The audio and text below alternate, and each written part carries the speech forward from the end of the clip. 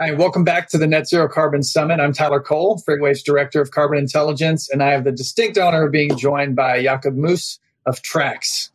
How are you? Joining us all the way from Berlin. Thank you very much. I'm doing fine. Thank you.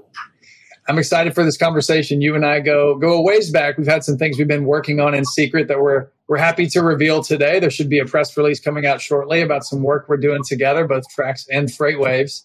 But let's go start at the beginning with you. How did you fall into Trax, and what does Trax do?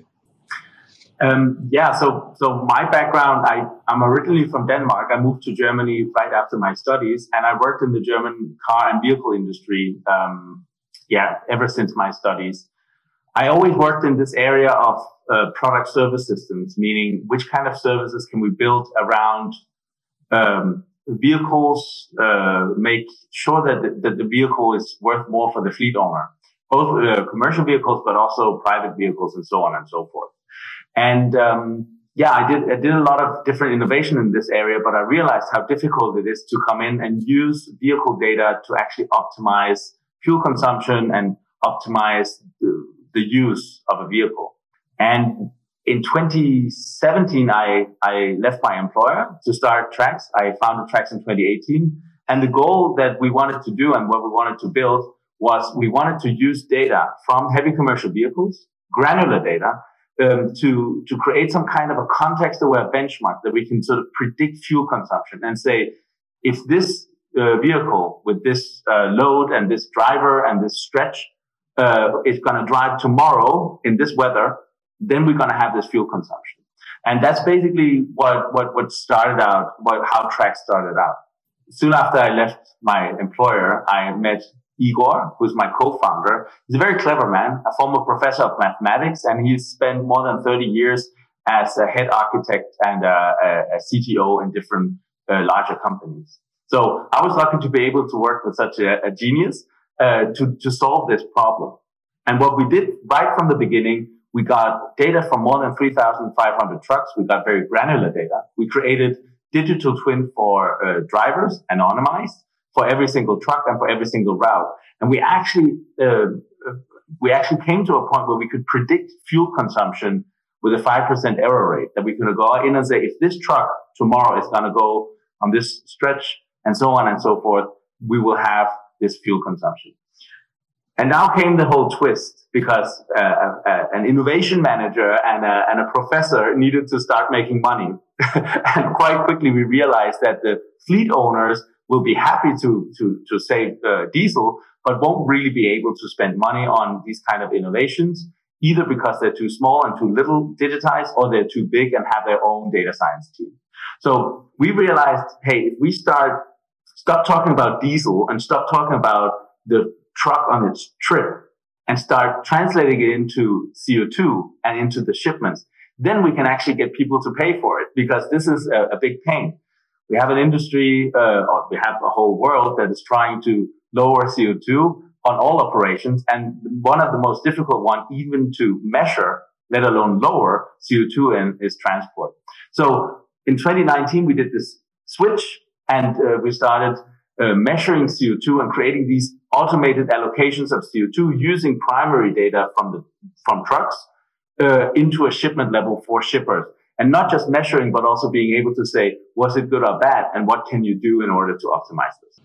Such an important work and an important pivot for you guys, both as an organization, but really for the rest of us.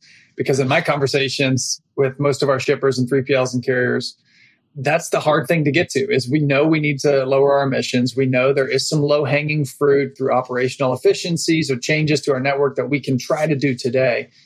But by and large, we just are sort of, throwing an arrow or throwing a dart at the board here. We know we're close, but we don't know how close and how much that matters.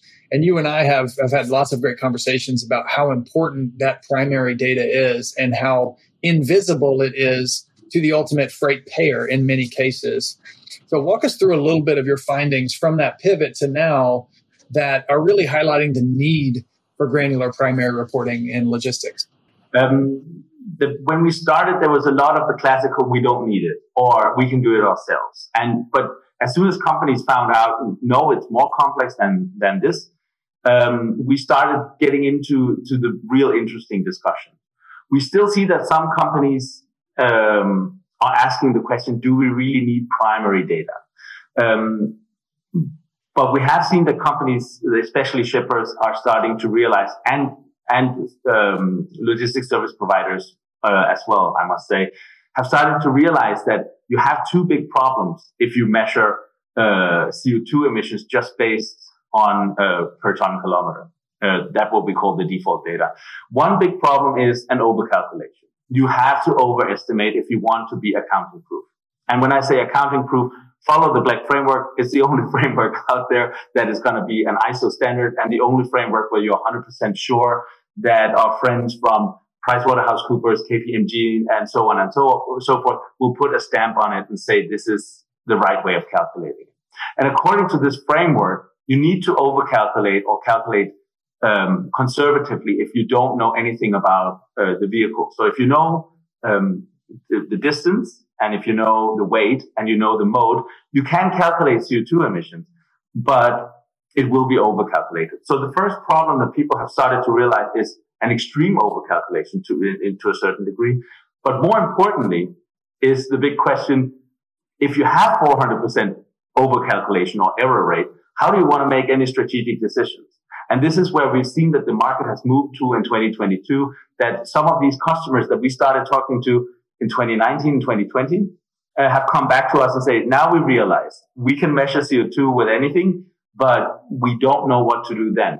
So using primary data, you will be able to start understanding both how can you optimize your own planning, also when it comes to intermodality or it comes to just procurement, so to speak, but also how can you support your subcontractors in buying electric vehicles or just optimizing the use of their fleet. And yeah, that's sort of the headlines of what has happened in the industry and what, of course, we're hoping is going to continue. So right and so important. And I want to double click on a couple things you just said there. So to reiterate for the listeners, the GLEC framework is a methodology for calculating emissions across the total global multimodal value chain. So if anyone's interested in learning more about that, Smart Freight Center is the group that owns that. And they're working with ISO to make that a common standard, which is important because we need comparable benchmarks across organizations and industries and verticals and things like that.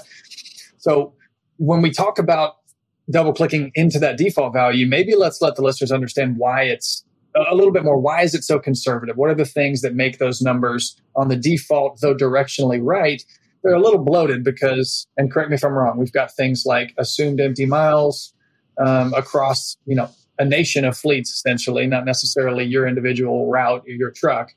We're assuming something on empty miles. We're assuming how full that trailer is. We're assuming the same diesel blend is being used across geographies. It's going to be different in Europe than it is in the U.S. But even within the U.S., it's different in California than it is in Oklahoma. So how do we start to think about what data is needed beyond that to get a good calculation? And then how is that used specifically with trucks, I would say?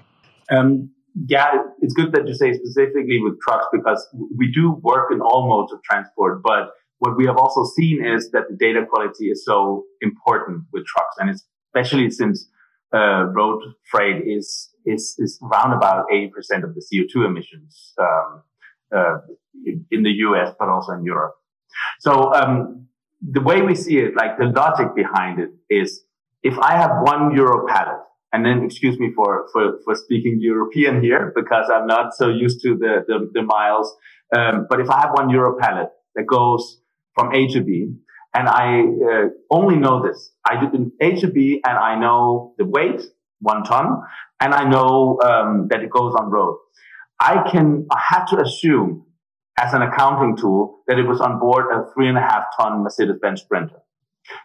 It might be that it was on a 40-ton truck, but I have to assume it was on a Mercedes-Benz Sprinter. It's 1 ton, so it can't be on a motorbike, but it's still, I have to take the most conservative possible thing. I have to assume that it goes home empty, and I also have to assume that it goes through a city. So we're talking more than 600 grams of CO2 per ton kilometer. If I then know just a little bit about the vehicle, if I know that it's a 40-ton truck, then I can say, okay, 100 grams of CO2 per ton kilometer. If I know it was an EU6 engine, I can go down to around about 92 grams of CO2 per ton kilometer. And so we can go more and more precisely to the truth. So in this example, it's 1 euro pallet. Of course, in these cases, we have to calculate negatively. So it's extremely over-calculated when we're on default. When we have an 18 ton that goes from A to B, we know that it was on board a 40 ton truck. So we already there have minimized this over-calculation.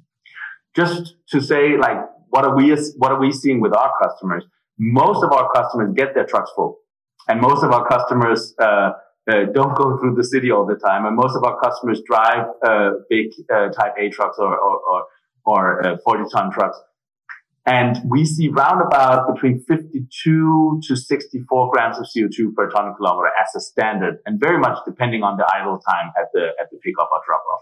So we do see a huge overcalculation, and it really comes from this problem that Igor and I were solving from the beginning. If you can't predict fuel consumption, you can also not predict CO2 emissions. And again, if you can then use primary data for most of your trucks and use this knowledge to model for the rest of your trucks, you can come so close to the truth that you can also make decisions on it. Extremely important to understand and really valuable for our listeners to understand. If you're going to get started and you haven't measured today, there's nothing wrong with getting a default value and getting a number in place, because it's just that, it's a starting place. But you don't want to wait too long, because the people who are ahead of you are going to get to this primary data first, and it's going to be a drastic improvement. So if you ever are concerned about being benchmarked against your competitors, you're going to want to get the best data possible as soon as possible, right? So how do we think through the competitive landscape of where, carriers and shippers are trying to go once they get this data? Is this all just to hit our near-term emissions targets? And if so, what are the levers that are going to be pulled once they have, a TRAX certified number? So the first thing you do is you add your transport data as a shipper. We work with carriers. We have a system for carriers. It's a web app, and you can use it for free. You can onboard all your trucks if you want. You use it for free, and you get a system where you can do GLEC accredited reports to all your shippers. So I'm just going to pause that, so to speak, because that just works. That's really good. When we talk about shippers and LSPs, we need to do some implementation of the TMS. Often we do it through partners, like FreightWaves, where we get access to this data in a very clean format, where we can get at least something that can indicate distance. It can be the addresses for pickup and drop off. Or it can be positions, and we need some kind of indicator of weight, and then we need the mode of transport. And then, of course, it's nice if we can also get an identifier of which truck was on board, or something that can make us identify. If we have that, then we start from day one to produce automated reports. They're GLEC accredited, they're automated reports, and then we give opportunities in our system where the shipper can go in and say, where can I get the biggest lever in measured CO2, in lowering measured CO2? And I say this because in the beginning we talk about lowered measured CO2. Which carrier can I talk to and get on board? What is the return of investment if I really take this difficult phone call and ask him to do it? Maybe I even have to pay him for the data transfer, but what do I get in lowered measured CO2? When we have come to that point, because it's only the measured CO2, it's not greenwashing, it's a one-time thing, so it's great that we do it, but it's only a one-time thing. When we've come to that point, TRAX will start understanding where we can actually lower. And the two biggest levers we have identified is, on one side, the collaborative approach.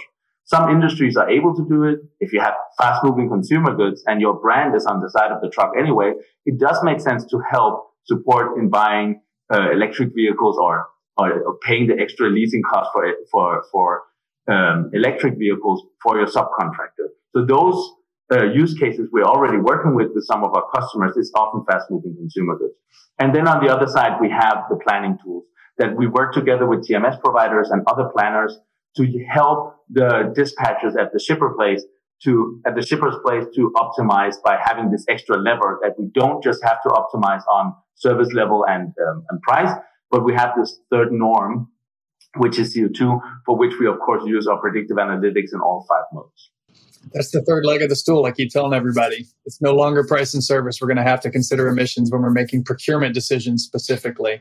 Tell me a little bit about what's next. for Trax specifically, how you guys are going to market, when and how we're going to be over here in the US in a big way, because I know the focus today is in Europe, just given current regulations and, carbon cap and trade and attention over there. Where do you see the landscape going for this, over the next 24 to 36 months, both for the market and for you?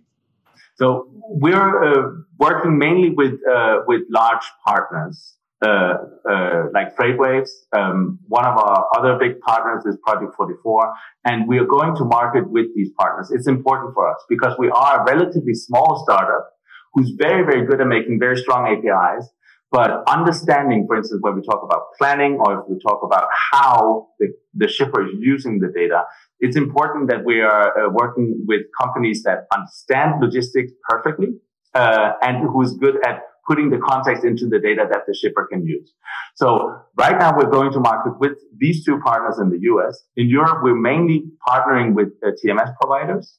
And we're trying to get out in this direction to the shippers.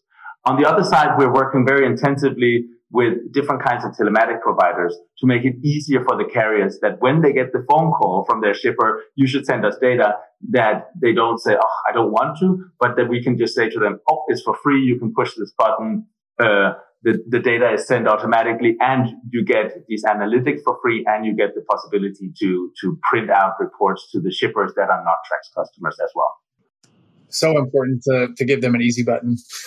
we have enough that they're having to deal with just trying to keep the wheels moving on the road. So make it easy for them. That's important. I see it personally. I see very much. It has very much in common when you pay toll road payments of different kinds, or when you have the driver and rest times and you have to report something in. It is another piece of work that the carrier, especially the owner drivers, it's just a lot of work. We want to make it easy for them so that it's just something that they can do in the background and they don't really need to take much care of. I think we have a chance in this up and coming industry to do something that's not going to put extra pressure on the smaller carriers and their owner drivers. And that's why I think we are at a point where we can calculate in a good way and where there's an obvious return of investment so that the shippers can actually pay the price it costs to get these calculations, and we keep everyone happy. And we're building a platform that's going to let it scale too, because as we see from here, we only expect more complexity with EVs or hydrogen, whatever's coming next to help lower carbon. We know it's not going to be as easy as it is today. So it's kind of comforting that it only gets harder from here, I guess, or maybe less comforting depending on how you're looking at it. But we're really happy to have partnered with you and the team and to be trying to tackle this problem and at the very least evangelizing the message to everyone to pay attention, to get your data in-house and start measuring and reducing today. So leaving it with that, tell the listeners where they can learn more. What's the website for Trax? How can they contact you? Yes, definitely. You can visit www.trax.eco. And you can follow us on LinkedIn and see what's happening. And you can contact our friends at FreightWaves if you're interested to onboard as a customer. We appreciate that. Thanks a lot, Jakob. This was a good one. Thank you. We'll do it again soon.